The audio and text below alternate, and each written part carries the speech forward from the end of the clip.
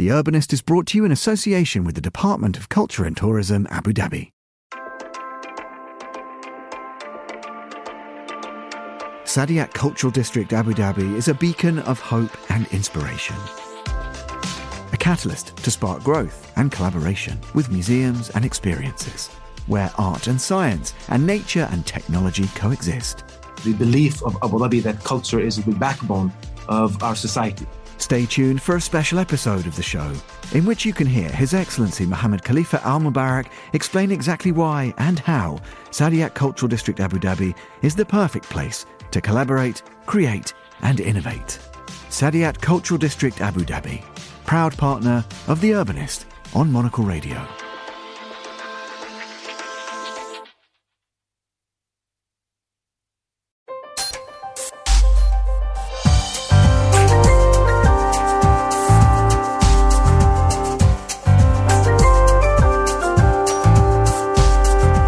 Hello and welcome to The Urbanist, Monocle's programme all about the built environment. I'm your host, Andrew Tuck. Coming up, a successful place is somewhere that's got lovely parks, lovely areas of open space, and certainly the dock works that will be open in the summer, I think will give people a real taste of what we might be able to deliver in future. Creating a new city district is no easy task. Even less so if you're planning to deliver what is that city's first new town centre in over 5 decades. This week we explore 2 visionary projects aimed at truly transforming the cities they're in. We start in London, where the master plan for the Canada Water area will not only deliver a new town centre and high street, but incorporate renowned cultural venue Printworks into its fabric. Then we're off to Finland to explore the Helsinki Innovation Districts project and hear how locals are being encouraged to test out their own ideas for the city. That's all coming up over the next 30 minutes right here on The Urbanist with me, Andrew Tuck.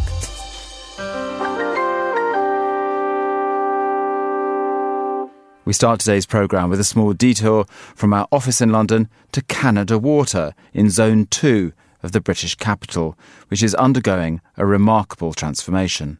British Land, together with its joint venture partner, Australian Super, is in the process of creating a new 53-acre mixed-use district, surrounded by over 130 acres of green spaces, park and woodland.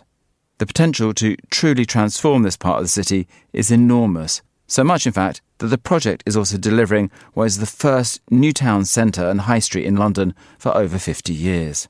All the while, the developer is committed to doing this in a sustainable way and respecting the site's history, from the historic docks to the acclaimed cultural venue Printworks. With Phase 1 set to be completed in November this year, I had to stop by for a tour and discover more about their vision for London. Emma Cariaga is British Land's joint head of Canada Water and head of residential, and she met me right outside the tube station for the start of our tour.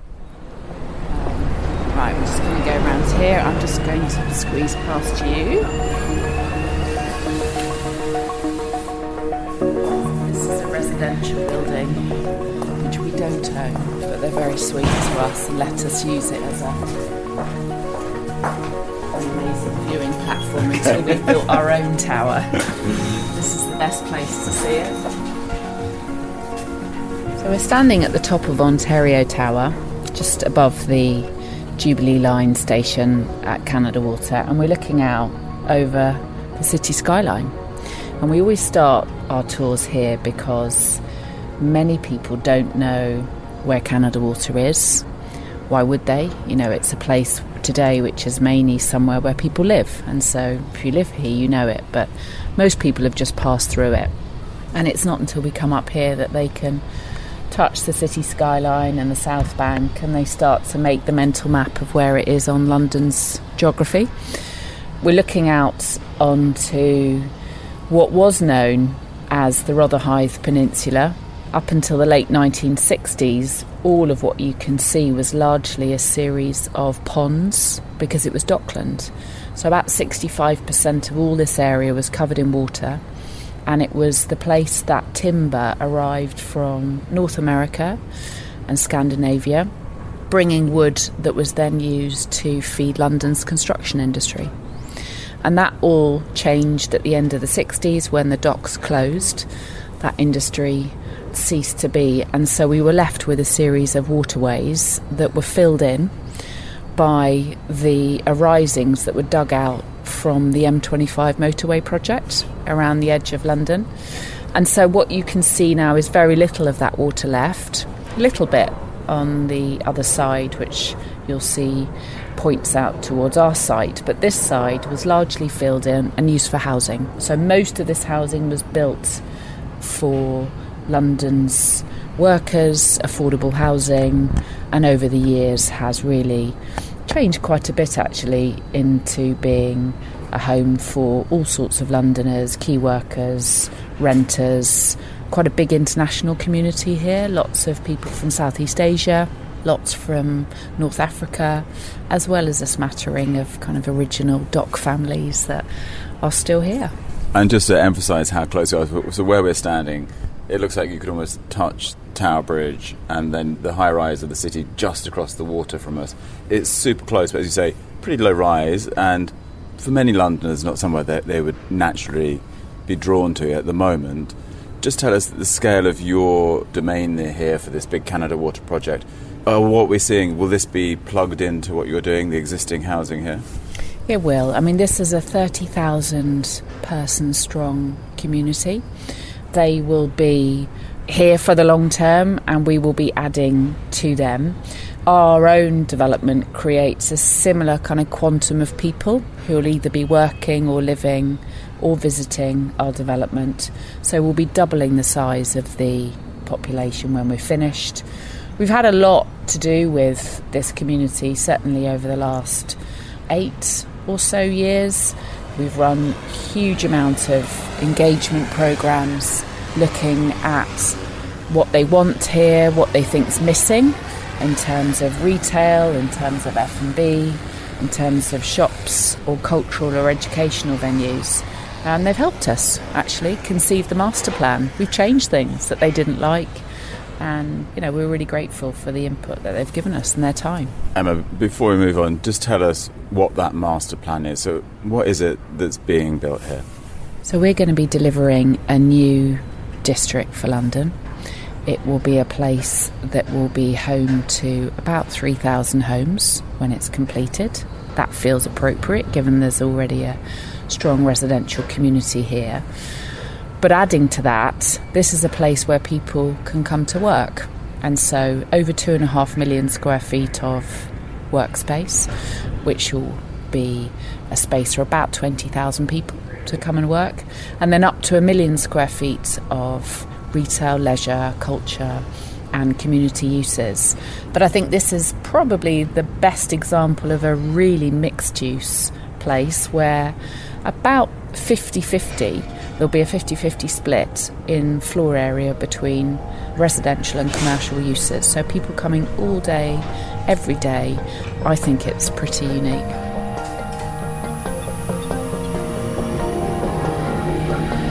So this is the best spot, I guess, to look at the first phase that we're delivering. One of those is already completed, and then these 2 buildings which are in front of us make up the remainder of phase 1. A 35-storey tower, a residential tower called The Founding, which will be home to 186 apartments. It's got to the top now and they're just finishing off the cladding and the balcony works, and that will be open in December of this year. And next to it you can see the building which will be home to the new leisure centre. In the basement of the building, you'll be able to go for a swim in the basement and then pop up to 4 floors of offices that sit above it. And those 2 buildings you can see are facing onto the dock, Canada Dock, which we've taken over responsibility for. And what we're doing to it at the moment is installing a new bridge, which will be a timber red bridge designed by Asif Khan, well-known architect, and that will be open in the summer of this year, together with an enhancing of the wildlife habitat.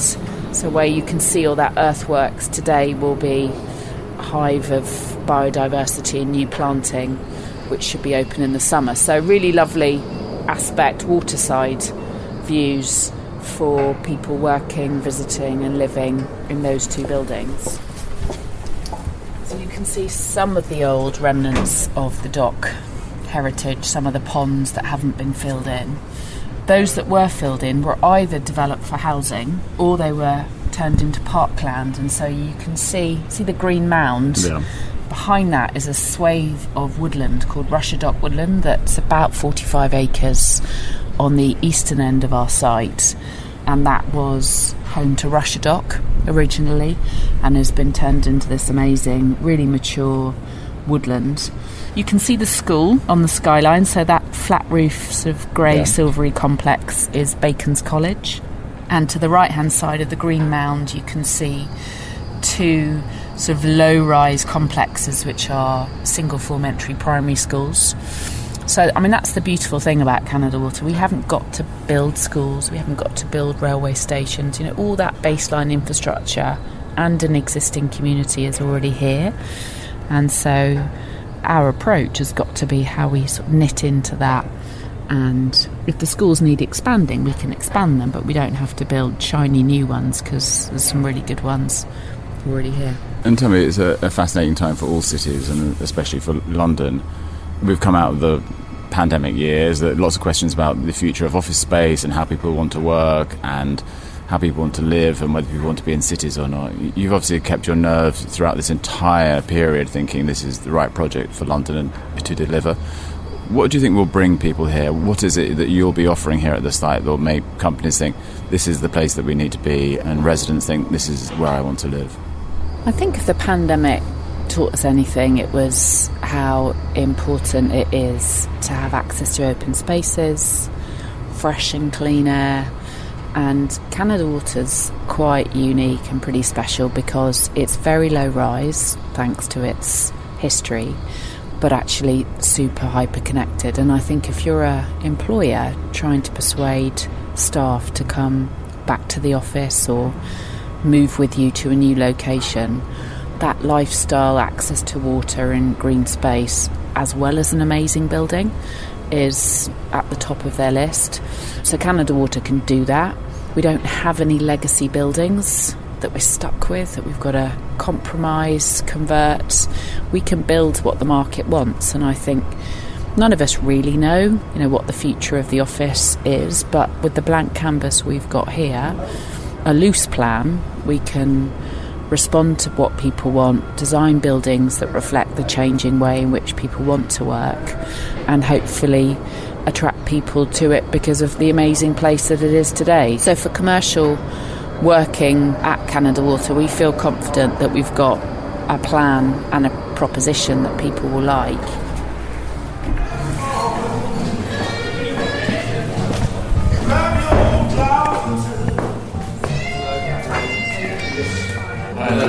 Hey. Hi, Carlotta. Hello, nice welcome. How long since you opened? We opened just before Christmas, so the project was supposed to be finished end of November. As you all know, these things run on a bit longer, so they finished kind of mid-December, and I was left with do you not? Do you kick it to spring? And did you? You did. We did. The people who are coming are people who live around here mostly, or? Yeah, a lot of locals. A lot of very, very cool locals. A lot of great creatives. I met so many kind of bohemian artists, designers, architects, musicians. It's been awesome. Great fun. So kind of going to start really working and doing some cool stuff with them. The woman down yesterday wants to kind of start building kind of Pacific murals around the place, and wow, fun. And fascinating what will happen all around you over the next couple of years as well. Super, super exciting. I guess the whole Canada Water thing, in the sense that, that was boats coming from Canada, to Canada Water and bringing all the timber.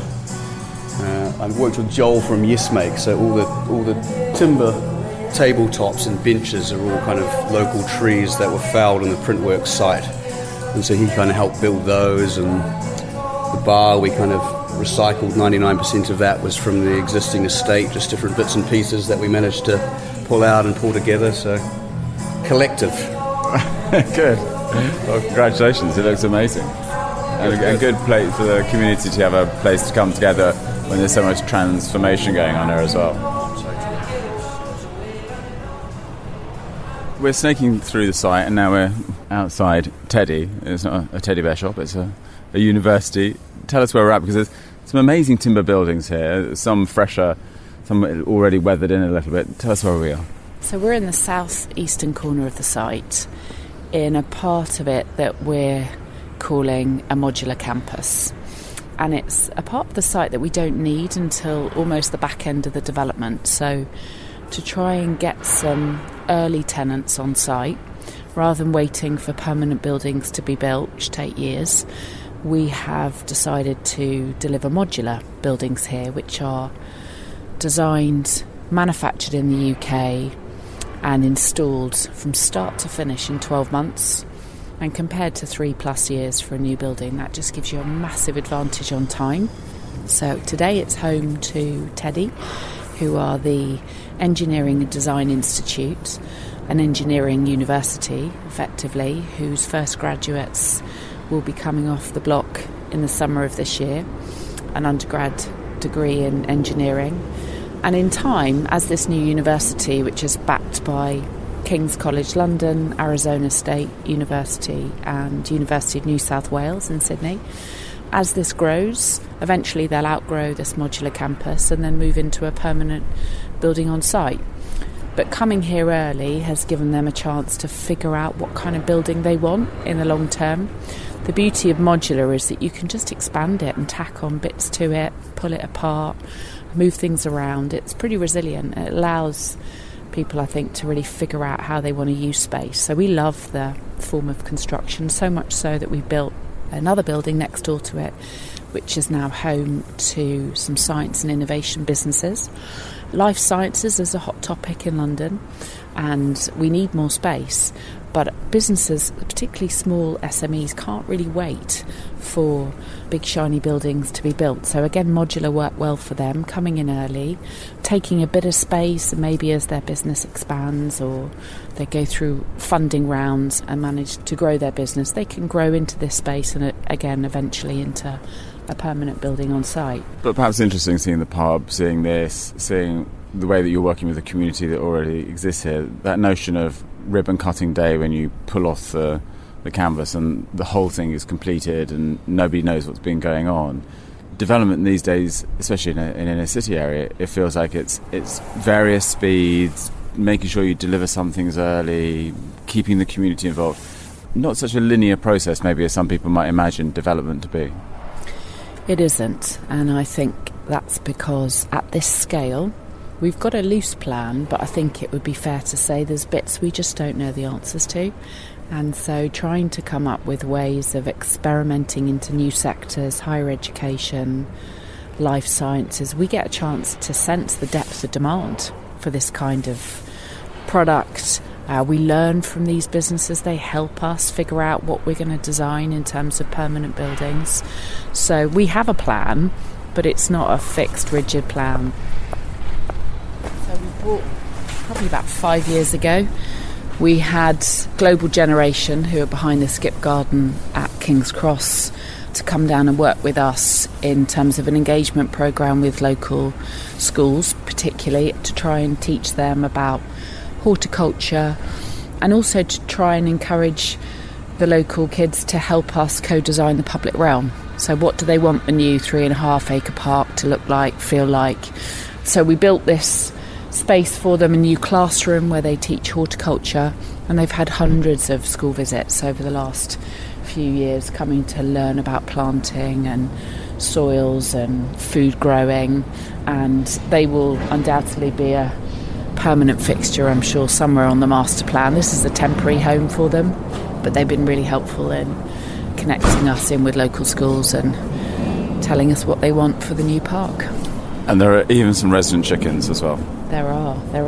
A few of them have been eaten by the foxes over the years, but there's a few still here. Some hardy holdouts, though. But amazing to see, again, a way of bringing the community in, and that development isn't something that feels distant over the horizon. It's something that people understand is happening around them, and they can have their say and get their hands dirty here by planting plants. So this is the back end of the printworks. We're demolishing the sort of ancillary warehouses, but what you're looking at is the beginning of what behind it is the original press halls. Two sort of enormous halls, effectively, where the printing presses used to operate 24 hours a day, 7 days a week. And that's the essence of what's being retained and will come back as a new cultural venue in a couple of years' time. And what kind of cultural venue, what sorts of things are they aiming to have there? Well, in the 5 years it was running, it was synonymous for electronic dance music, but also a pretty broad programme of high culture with ballet, proms. We had a lot of product launches and conferences here, and the idea is to bring all of that back. So a really varied programme that the conferences serve the business community on the site. The electronic music serves its core markets. You know, we think of it as some sort of lovely combination of the Lincoln Centre, South Bank, a bit of Barbican, you know, sort of a multi-purpose type venue that will provide a great facility for the centre in a really iconic building. It's great that the original use is brought back in, that you're not thinking about smartening things up, it's about making sure that the people who know this area still come. They love the scruffiness of it. The inside's pretty raw, so the architect's got quite a challenge not to touch that. So a lot of the steelwork that we're taking down, we will reuse inside and outside as part of the new work. It's hard trying to keep that raw integrity, but we're up for it.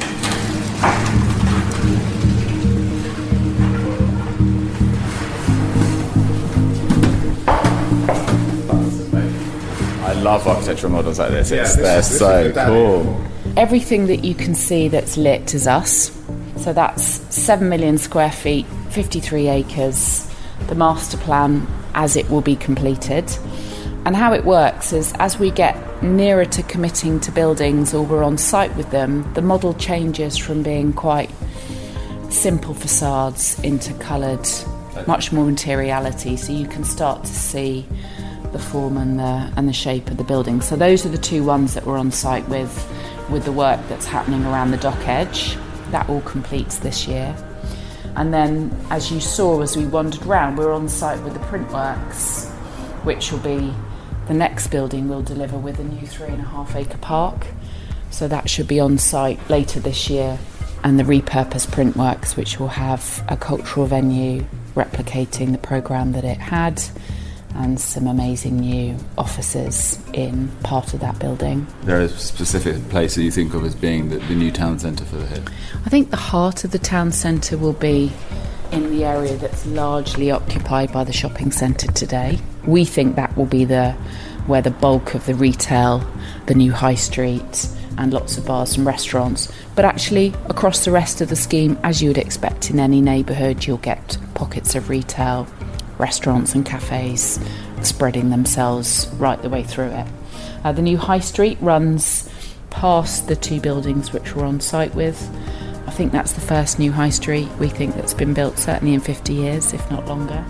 Our vision for that is a street that is able to accommodate shops of all shapes and sizes, restaurants and cafes, and largely a 24-hour operation. You know, we very much hope that we will be having spaces that are used right the way through the day and into the evening, shops that can be retail during the daytime and then turn into being coffee shops and community spaces in the evening. London has this amazing adaptability to shapeshift and become something different.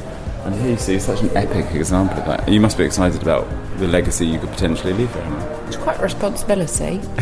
There'll be people who are hopefully enjoying this for many years to come, and it is something that's hugely exciting. I mean, the buildings are looking phenomenal, the ones that are coming out the ground. I think we're equally proud, though, of the spaces between the buildings. I think a successful place is somewhere that's got lovely parks, lovely areas of open space, and certainly the dock works that will be open in the summer, I think will give people a real taste of what we might be able to deliver in future. So thank you for the tour, Emma.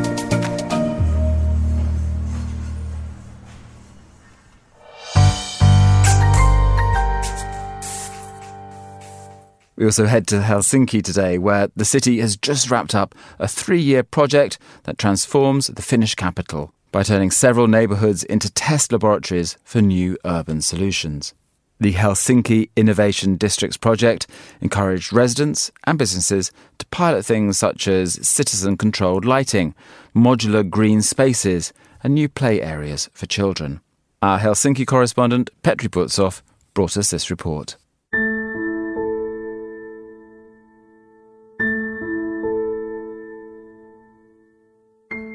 Even with the best of intentions, cities don't always know what's best for their citizens.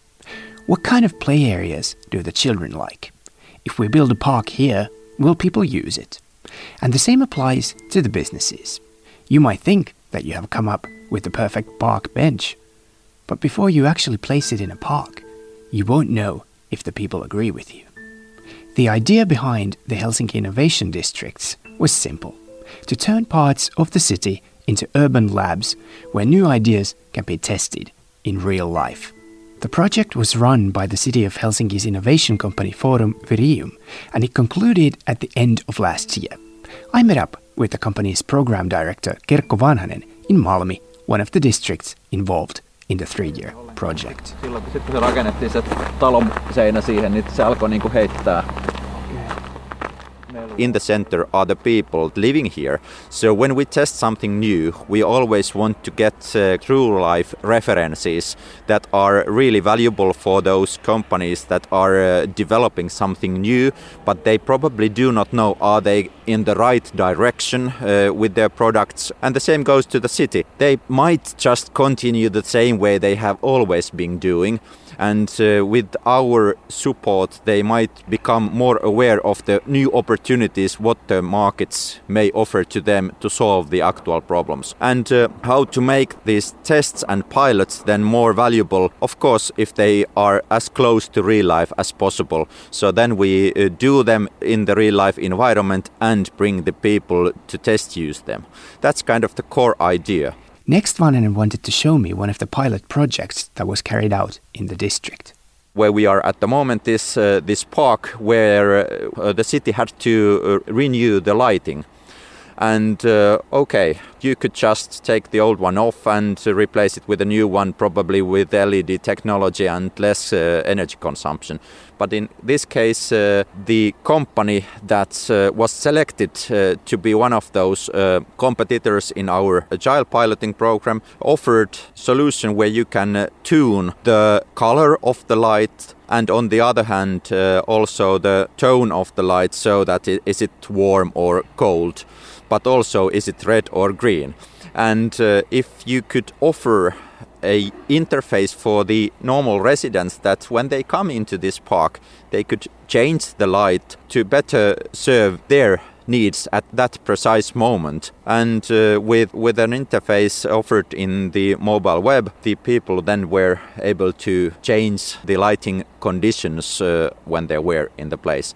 And it's pretty cool. The Innovation District's project has ended, but the lights are still here. So, even though this is sort of like agile testing and sort of a test lab mentality, some of the solutions have stayed. And we're in the park now, and you basically just scan the QR code with your phone, and then it opens an interface where you can change the color temperature of the lights. It's quite amazing and nice for the citizens to do that. The lighting experiment was one of more than 20 pilots tested as part of the Helsinki Innovation District's project. The others included things like urban greenery, wood construction, play areas for children, voice guidance in busy areas, modular urban furniture, and grassroots circular economy.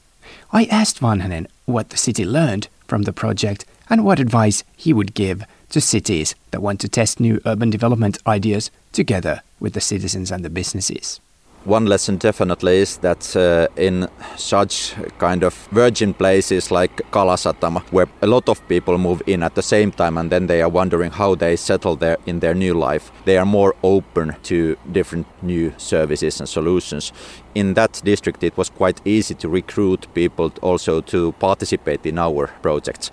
But probably the biggest learning has been that we need to do this kind of, even in smaller scale, this kind of testing and innovation work also in the older districts, because this way people see that the city is in a continuous transformation, and we want to look to the future and find new ways to improve the quality, not only in the latest districts, but we do take care also in the older ones. One tip is to be open and share your own experience, and that is why I encourage also people to take a look at Forum Virium's website, because there we have published a lot of information also in English, so forumvirium.fi is the address.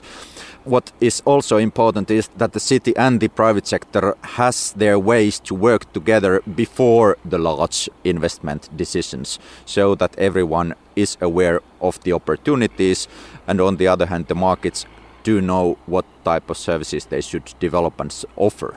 In the Finnish gaming industry we have the saying that an early failure is part of the true success, and this kind of agile piloting actually is a way to offer also those valuable early failures. Because what could be more valuable than learn something and notice that we need to change the direction a bit, and then we are on the path to the success.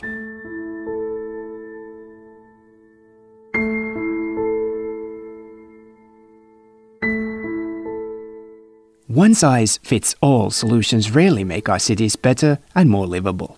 Each neighborhood, and often also each city block, is different, and city planners should take this into account when coming up with urban solutions.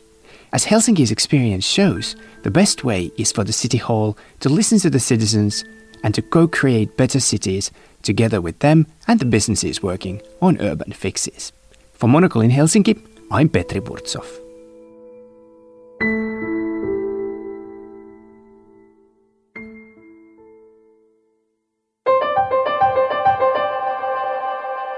And that's all for this week's episode of The Urbanist. You can subscribe on all good podcast platforms to get new episodes of the show every week.